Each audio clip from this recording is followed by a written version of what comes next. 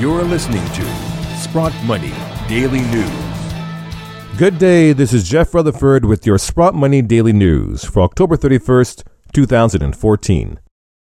In a speech that was virtually ignored by the Western media, Russian President Vladimir Putin addressed attendees at the 11th meeting of the Valdai International Discussion Club that took place on October 24th. The meeting's theme was the world order, new rules or game without rules.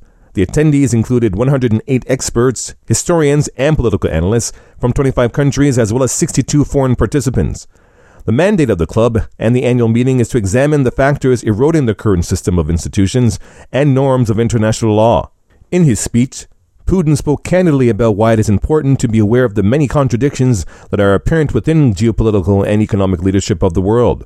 He spoke of the need to recognize the true evils that separate humanity, that revere countries such as the U.S. as noble, and demonize other countries who choose not to be complicit in the corrupt agendas of countries who seek to create and maintain a global imbalance.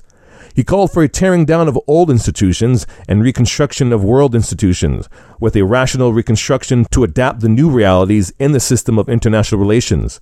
Putin made many references to tactics that are being used against those who refuse to submit to the United States, including the use of military force, economic and propaganda pressure, meddling in domestic affairs, and even blackmail. Germany's largest bank, Deutsche Bank AG, has decided to replace a number of its financial and legal executives as ever-growing litigation expenses has put their quarterly profits in peril, or even more accurately, wiped those profits out completely. The move comes at a time when the lender is bracing itself for more probes into market rigging. In the 3 months leading up to September, the bank reported a net loss after budgeting €894 million or $1.1 billion for litigation fees. Deutsche Bank is one of the many banking institutions who are being scrutinized for manipulating currency markets and is currently in discussions with regulators in regards to its part in what seems to be the inherent rigging of benchmark interest rates by the banking establishment. The bank is also being investigated for business transactions with countries that are under U.S. sanctions like Iran. Deutsche Bank shares fell 2.4% to €24.65, value in the bank at €34 billion. Shares have fallen 25% this year. Both gold and silver fell to four-year lows this morning following the ending of the Fed's QE program. Ironically, while the U.S. Central Bank has ended its bond buying program, the Bank of Japan has increased its stimulus program, which has strengthened the American dollar and supposedly contributed to the lowering of haven demand for both metals. Positive economic data from the U.S. Commerce Department reported that U.S. gross national product grew at an annual rate of 3.5% in the 3 months leading up to September, surpassing forecasts of 3%. But consumer spending slowed down 1.8% from 2.5% in the second quarter, and fixed investment spending also declined from the previous quarter, pointing to weakening domestic demand. Despite the Fed's claim that weakness in the labor market is being reduced, another report showed that the number of people filing for new unemployment claims rose for a second consecutive week. The Fed still suggests that the underlying trends point to a recovery in the labor market.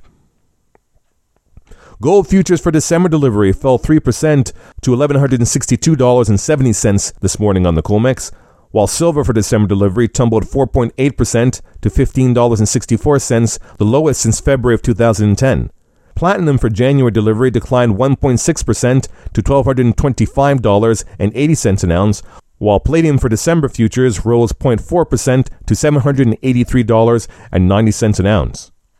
Most precious metal spot prices continue to decline. Gold has dived $31.76 to $1,169.19, and silver has dropped 54 cents to $16.04. Platinum has slumped $16.10 to $1,234.20, while palladium has gained $10 to $791.90 an ounce. Well, that's what's in the news. Don't forget to submit your questions to Chris Martinson, our next guest on Ask the Expert. Also tune into this week's weekly wrap-up with Eric Sprott, all available on SprottMoney.com.